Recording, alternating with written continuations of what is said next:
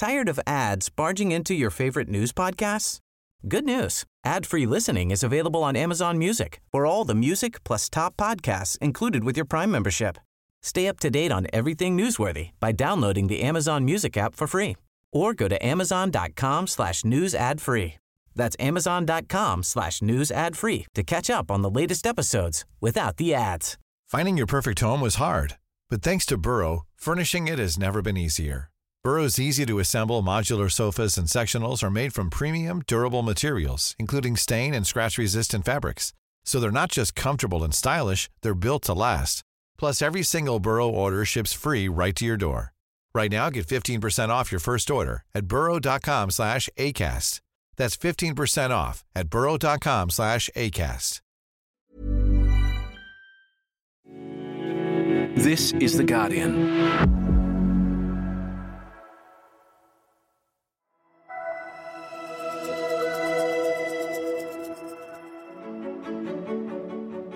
There are a large number of seats where these community independents are going to be active, so I wouldn't assume that if they do get into power that their votes would put a Labor government in either. No. Like, I think there's a real assumption as we watch all this of the intervention on climate by basically progressive philanthropists that the votes automatically see a progressive government. It may well be that they form a base that force the Libs and the coalition to come up with something approaching a policy for the 21st century on climate.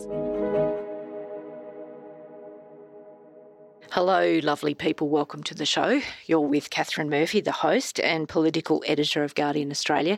And you may just in the distance, it's not really clear to me whether in the pod cave anyone can hear me scream or whether you can hear the constant division bells that are actually ringing just outside us. But we are actually recording the show on the final parliamentary sitting week of the year. So I could not be more delighted to be joined in the pod cave by my dear friend and poll collaborator, Peter Lewis. Hi, how are you, Catherine? Very good to see you, dear. And Peter, for folks who don't know him, is the Director of Essential Media and also spearheads the Guardian Essential Poll, which we publish each fortnight. And I just thought it was the perfect week, really, for he and I to get together, maybe have a trauma session, who knows, but to think about the year through the lens of polling, because obviously we are coming up for an election year next year. It's just a matter of whether or not the Prime Minister brings the Parliament back or not.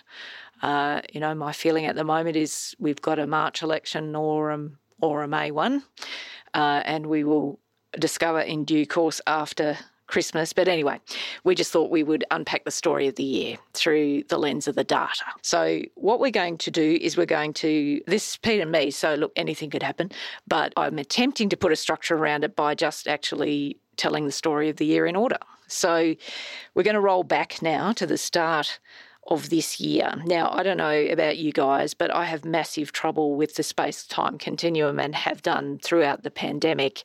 In fact, when I was prepping for this app, I thought the bushfires were last year. It's kind of insane. We are in year 2 of the pandemic. The catastrophic bushfires were actually the summer of 2019-20. Then COVID hit. We had the whole of 2020, which was COVID dominated. 2021 hasn't been much different, right? So let's start in February. So it was lovely for me, actually, prepping. I went back through Peter's columns because he writes a column for us each fortnight with the data, and it just actually put the story of the year together beautifully. But back then, February, right? So we had in that poll, we had the 2PP plus, which we're going to come back to at the end of this session, guys. So listen up. We're going to do a refresher on 2PP plus at the end.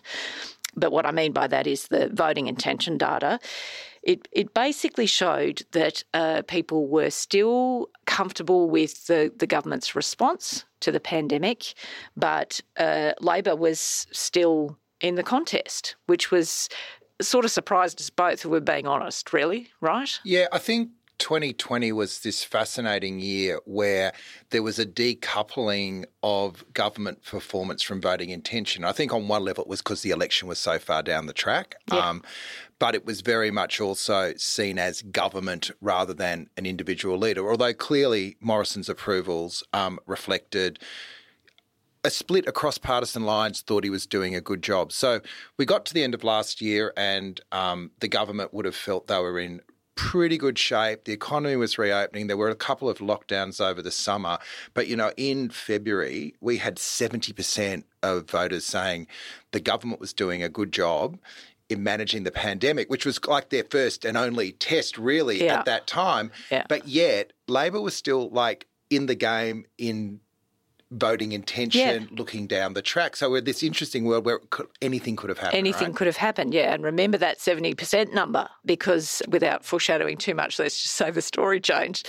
Anyway. Should we also say early on that if listeners want to play at home, we've got a whiz-bang new website called essentialreport.com.au, and you can actually go in and watch these charts while you're listening. What a great way to spend your time. Yeah. I reinforce that actually. If you've got a minute and you can just hit pause. Pause, take out your earbuds for a minute, fire up your computer or your laptop or your tablet or whatever you've got, have a look at the website, because Pete's looking at some of the graphs as we go, basically, to inform our conversation. So, yes, you can definitely do that. Okay, so that was February. And as you say, back then we spent a lot of time talking about that decoupling between high support for the government's approach to the pandemic, but yet Labor was still in the contest, which was unusual because most other oppositions around the country had tapped the mat by then. The premiers were so dominant that that's a cul-de-sac we won't get into. But anyway, so we roll from February to March. And the big thing that happens in March, of course, is Australia is introduced to Brittany Higgins, the former Liberal staffer who made an allegation of sexual assault in a ministerial office in Canberra. And that was a huge news event. And if we look at the data, almost immediately afterwards, we see a couple of things. We see that there was a 7-point drop in voter approval of Scott Morrison's pandemic response. 7 points, right, on the pandemic response. He also took a hit on attributes as well. Over 3 polls, he went from 65% approval in February 21 to 54% in April. But so it was a 10-point drop, but he remained stable amongst blokes. And it was the women vote. 1 in 5 women changed their view of the job the Prime Minister was doing. And look, if we remember back, he was clearly floundering out of his depth, not quite sure whether he should lead or just talk to Jen and the kids or where it should go. Manage it away. But it was interesting also the stability of the men's, and even within the men's it was even scarier in that there was a cohort where the approval went up, which was younger rural men. Yes. So remember when we saw that? It was just kind of like, what? Oh my God. Like, just I'm having this reaction outside the realm of partisan politics. It's just, I'm just saying as a person, it's kind of like, oh my God. But yeah, anyway, yes, as Pete says, he took a hit, but women were the principal actors in taking the hit, and men more or less stayed, although there was sort of a wobble at one point along there with men as well. Nothing precipitous, nothing like the women, but there was a wobble. But then we had this rebound in approval among certain cohorts of blokes.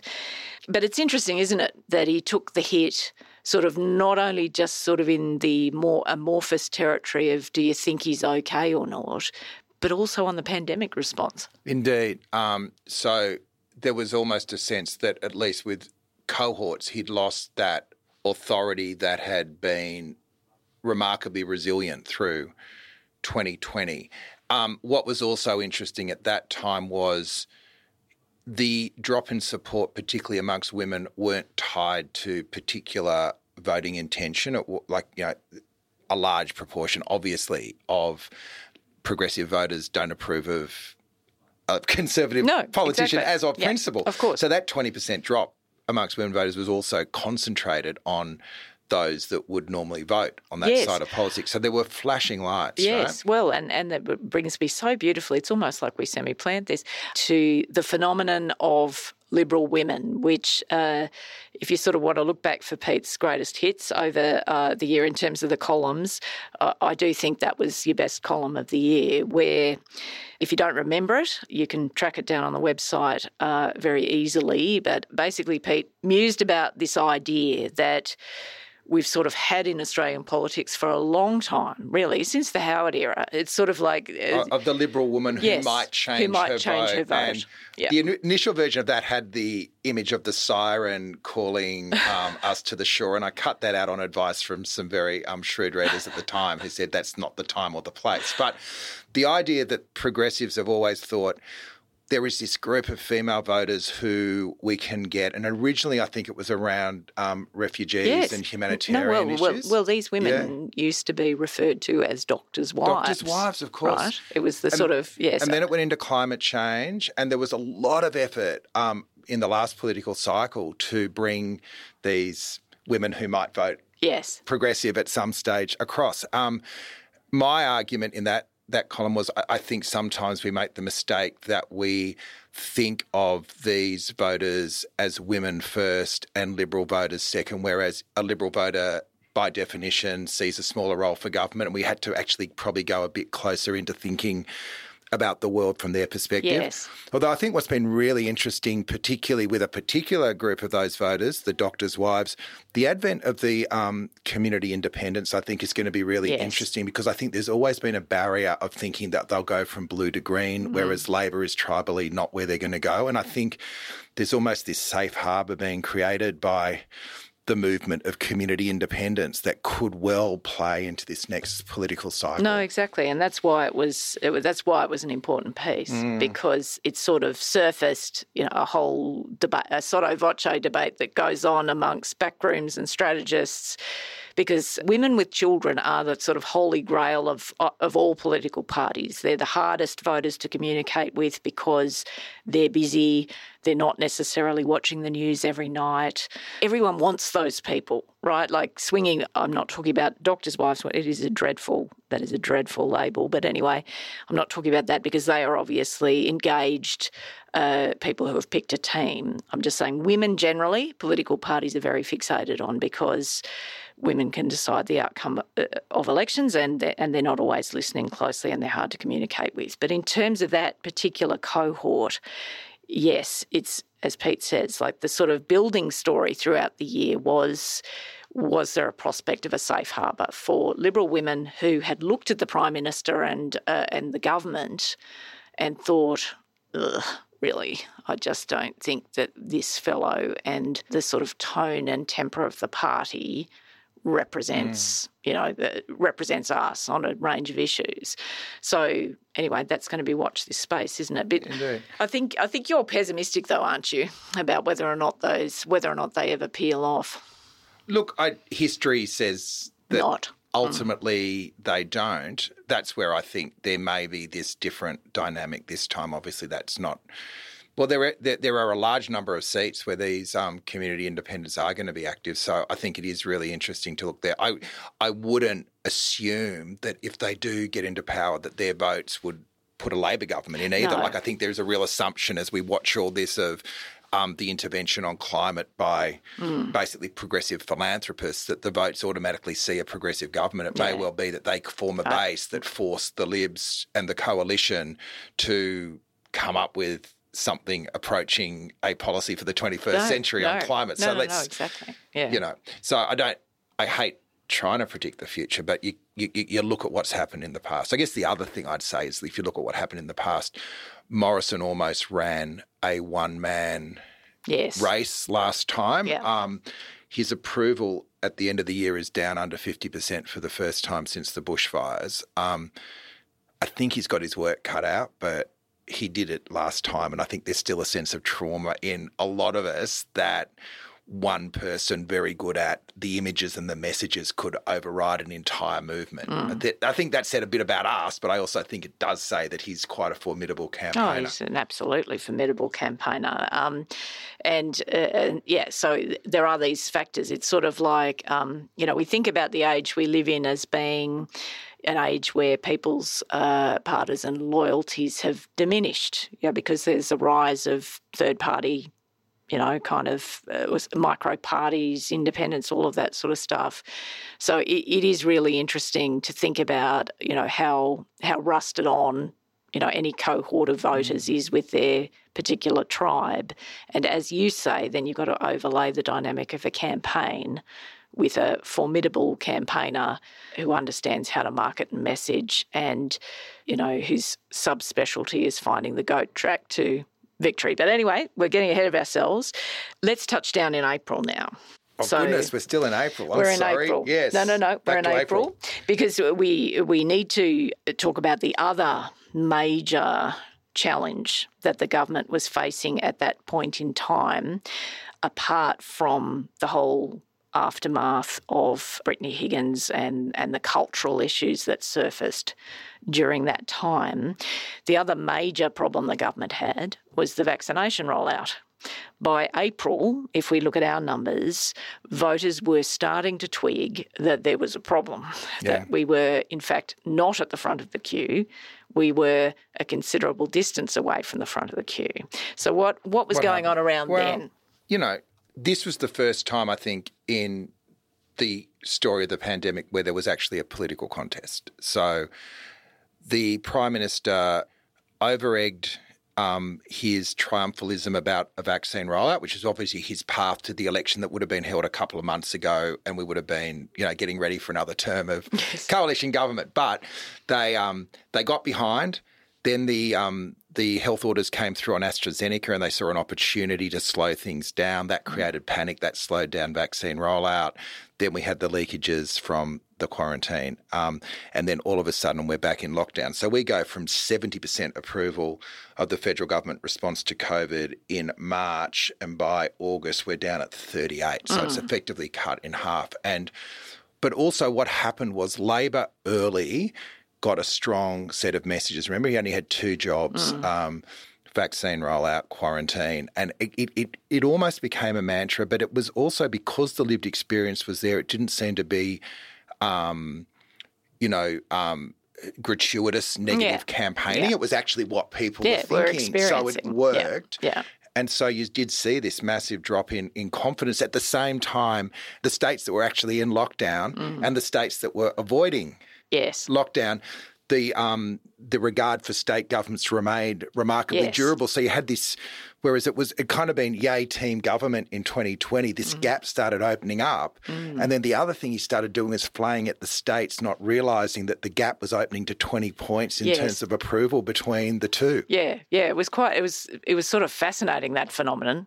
If you did look at the data, there was it's more than an air gap. It's I don't know what you describe that gap as, because again, one step back from the data and just talking to MPs and sort of hearing what people say was sort of what's happened during COVID. Obviously, it's reminded people about states. The states are well and truly back in people's minds. The premiers have been the ones with the power. And yes, the approval of the premiers, well, particularly in the West, Queensland, Tassie, that's, although we don't do Tassie, do we? But it's everyone held up. But even in the two lockdown states, New South Wales and Victoria. It remained above 50%. Exactly. Yeah. And I think the dynamic that shifted is traditionally there's a bit of a balancing out, particularly in Queensland and WA, where you see we'll have state Labor governments. We want the opposite side in Canberra. Yes, exactly. At this point, particularly in WA, the question that voters ask when we're doing our work with them is, who's going to support Mark McGowan better? And when you've been a guy that's been taking to him with a 4x2, it's not a great value proposition to be responding to, right? No. It was sort of amazing because you sort of, they set up this whole. I think, look, if we sort of unpick it, it's not like, Scott Morrison, who is the most data-driven Prime Minister we've ever seen, suddenly just lost his mind.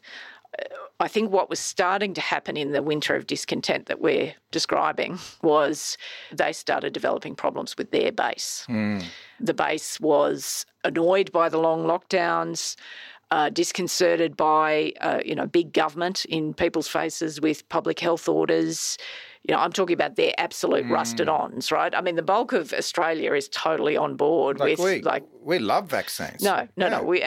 We have been astonished throughout the pandemic about what people were up for. Remember when 80% of people wanted ankle bracelets or something? I mean, it's like, oh my God, it's like you and I have had some moments, right? But I just mean their absolute rusted-on core base. I think the Prime Minister in the middle of the year started to detect problems. And that was when Palmer started getting busy as well, and we saw, it's small numbers, but we saw a doubling of UAP in that sort of third quarter. And anyone that's got access to an Instagram account or anything will know it's just all yellow at the moment. And while in 2019 the effect of Palmer was ultimately to run a negative campaign against Shorten, this time it was really a freedom campaign against all sides of politics. And I don't discount the amount that was feeding into the fermenting of what we've seen now on the streets, this use of the technological political infrastructure by Palmer. He's just got, and you see the numbers coming in, the reporting of the amount that the parties are putting into these social media spends, and Labor and even the coalition, they're putting 7,000-8,000, and then there's six figures from 11 billion UAP. So the big question for me is, when push comes to shove last time, that independent campaign became an anti-Labor campaign. Does that happen again this time, or does it poison the water for the incumbent government? If they, the other big change last election, which I think a lot of us missed, in the 2016 when Labor did pretty well, One Nation preferenced against sitting MPs. Yes. In 2019, they preferenced against Labor. So where do these outliers go when they think both parties have let them down? Do they preference against the sitting MPs, which by logic would help the opposition? Yes. Or do they then always go back to type? It is a really significant question, and one we don't have an answer to yet, because interestingly, the UAP in the last federal campaign, as Pete says, were basically like a super PAC for the re-election of a coalition government, but they did.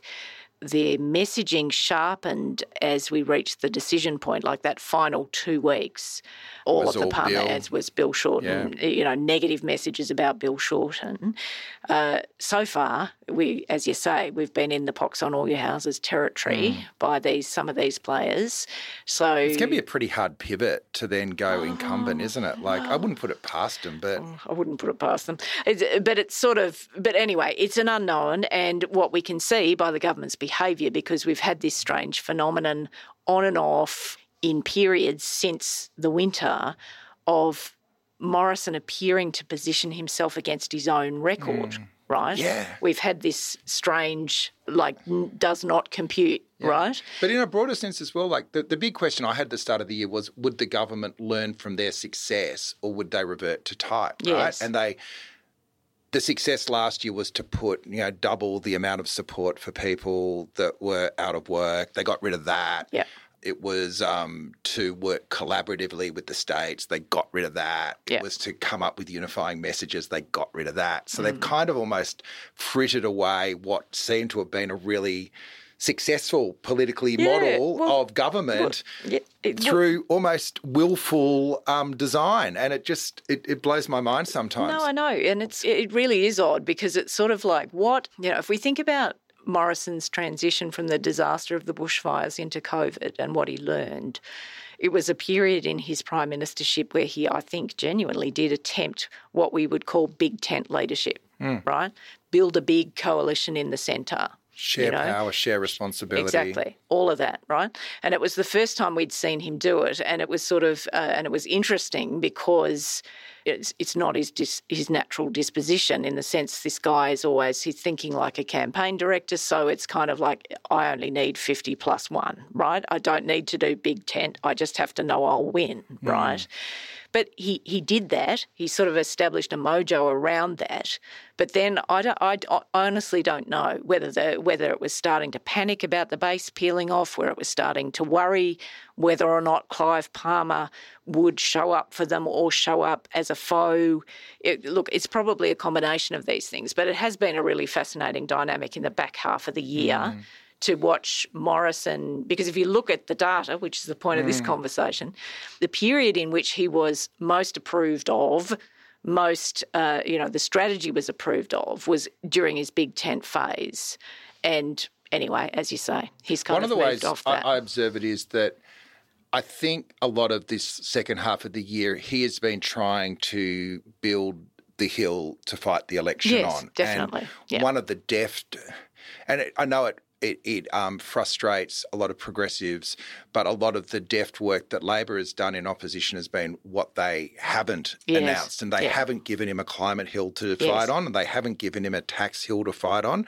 And that may have implications in the way Labor governs, but the bigger implication is if Labor doesn't govern, that's all hypothetical anyway. So I think at some point he was trying to make the future and opening up Australia his hill to die on. And so he kept trying to find a purchase point, but each time he did it, the fact was 90% of Australians had got vaccinated, so he was talking to such a small group that you don't actually have – you need to fight a fight when you've got a solid base to start when from. You've got a battalion behind you. You've got to find a path to 50% plus one in the key seats you need to win on. And I think they're still looking for it. I'm sure they're trawling through every statement Albo's ever made since he was a student activist, and they're trying on the religious freedoms, and they were having I'm not quite sure the strategy on trolling because I don't know how they get a contest around that.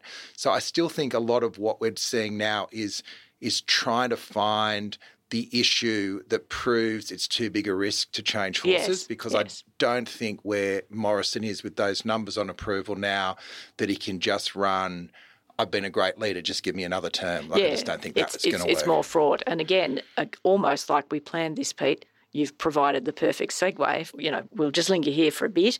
Anthony Albanese, as you've mentioned, you have detailed the small target strategy and how Morrison has actually found that difficult. I think, people in the back half of the year will have seen that the Prime Minister has found that difficult because he's a combatant that needs a counterpoint, and he hasn't had one on a few key issues.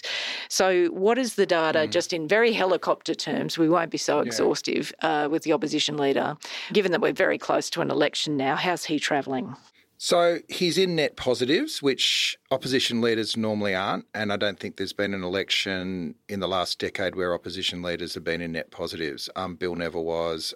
Abbott wasn't, even when he won in 2013. At this stage, he's at 40 approval, about 35% disapproval, still 25% don't know. Those in the Beltway think Albanese is someone that's been in our life forever. Yes, there is a huge cohort that go, who? Yes.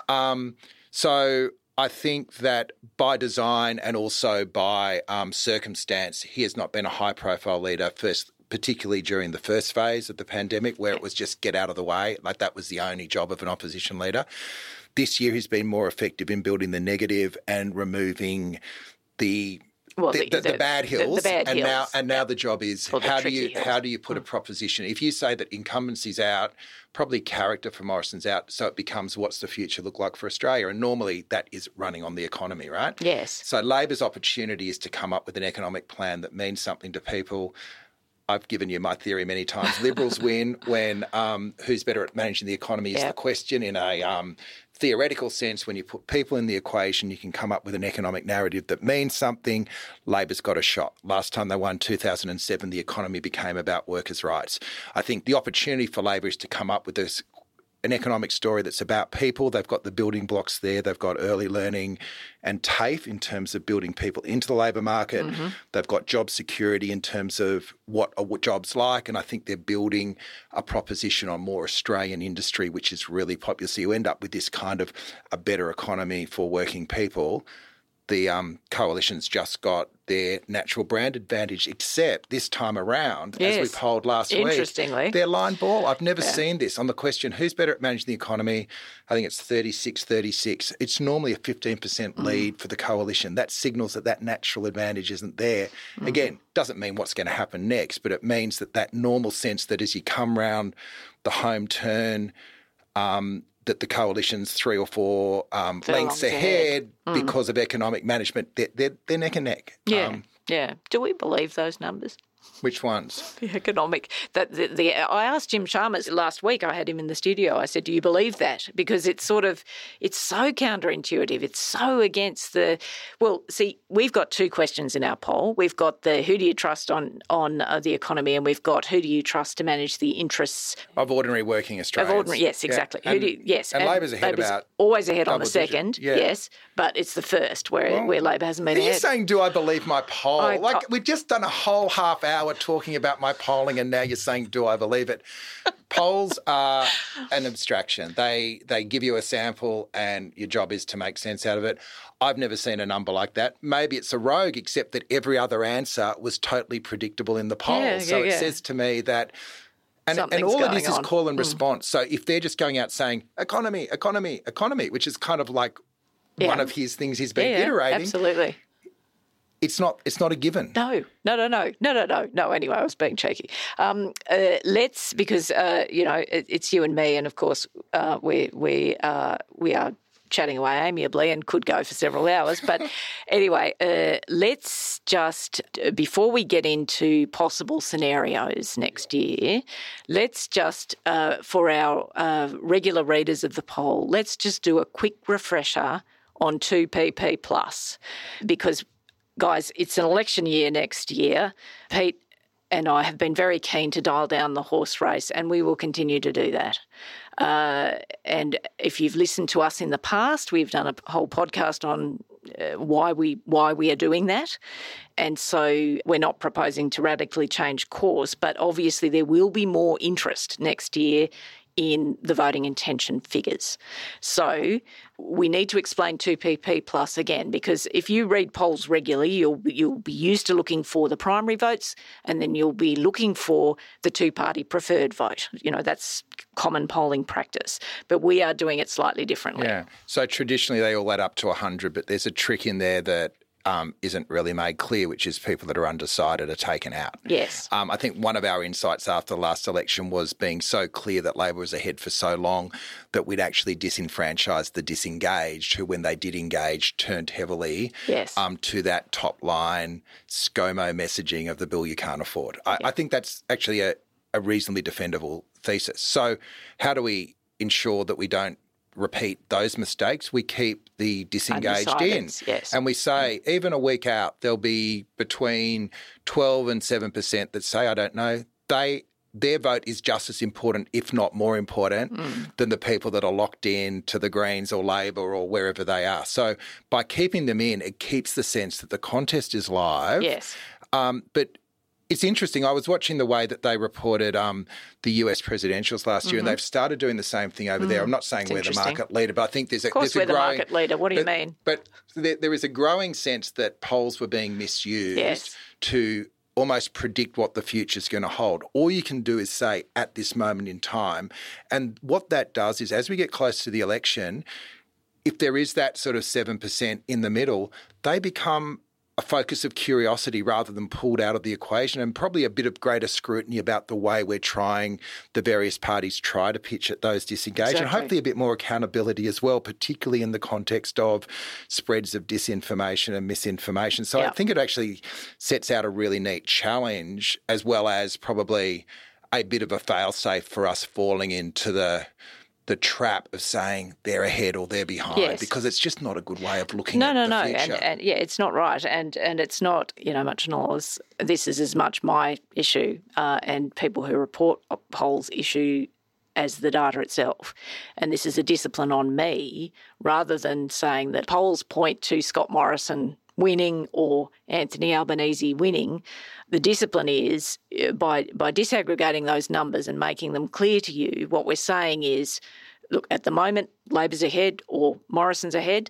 But there's not even ahead, but have more support than the other side. Yes, but there's 8%, 15%, however many it ends up being, who are undecided. And the point of putting them in there, I mean, Pete's explained it beautifully, but is that the people who are undecided actually determine election outcomes in this country. They are the people who determine the outcome. Yeah. We got nothing to do with it, listeners. We're irrelevant. Exactly. We just watch from the cheap seats. Exactly. We could not be more irrelevant, right? It's that group who are undecided and often undecided right up until the minute they walk into the polling booth. They are the people who determine election outcomes. So that's why we're reporting it in this way. So I'm just reminding you about this so that when we go into the new year, you don't have to clutch your head in horror and think, oh my God, what is this thing again? You know, the one thing we might ease off, we've also only been putting them out every 3 months in the rearview mirror. Yes. I think once the election starts, we're going to have to revert. We might go back to the bad behaviours, but just because, I know it's an election. I know, and you know, and much and all as we have worked really hard, you and I, to dial down the horse race genuinely. Next year there's a horse race. Giddy up, listeners. Giddy up, exactly. Anyway, again, God, it's like you're a Segway machine today, right? Okay, so now we're at next year, and without predictions are stupid, and we're not in that business. But what are your potential scenarios, do you think, for next year in terms of, obviously, there's a coalition one and there's a Labor one? Yeah, I think Labor comes up with a proposition that does not give too much ammunition to create a sense of risk, but also builds a sense of hope that we can build back a better, stronger economy, and they really own that. And critically, that the noise around progressive politics recognises that the main game is changing government rather than campaigning at Labor in opposition, which I think we really did last time around until it got so much noise that it reinforced the higher tax narrative because everyone was a winner. For the coalition, I still think that there's a sense that this guy is a one-man campaigning machine. If he can harness the infrastructure of conservative stability, which is lots of donors, bringing Clive back into the tent, keeping our friends at News Limited, living the dream, using the power of incumbency, filling the field with muck so that the real stories don't get through. We can't take anything for granted, and ultimately it becomes a seat-by-seat contest. There's probably 3 seats in WA that Labor's looking at. There's 3 seats in Tassie they thought they would have won last time that they lost. There's a bunch of noise in Queensland, although the margins are a lot larger now after the bad time. Yep. New South Wales is weird. I'm still getting a handle on it. There's going to be this big national conversation. There'll be a wave of counter-narratives, and then there'll be seat by seat.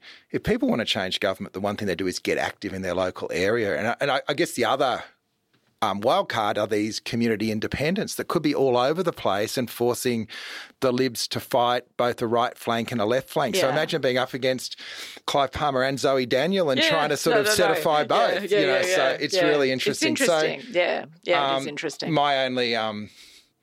My only prediction is that something will happen that blows our mind, and then it will all seem totally understandable in the rearview mirror. As it the always rearview mirror is so clear. I know. The problem is the windscreen. It is. Always we stare at that windscreen, just not real sure. Full of all those squashed insects and smears. And, a couple of chips. Anyway, look, thank you, Pete. That was exactly what we needed, really, to round out this week. Thank you to you guys for listening.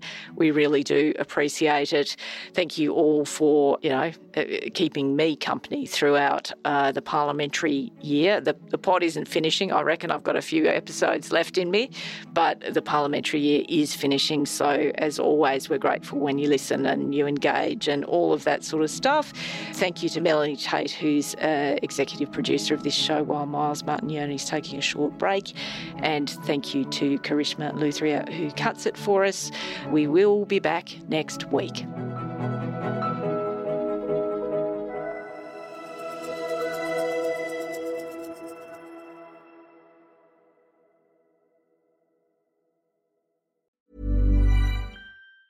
Tired of ads barging into your favorite news podcasts? Good news. Ad-free listening is available on Amazon Music for all the music plus top podcasts included with your Prime membership.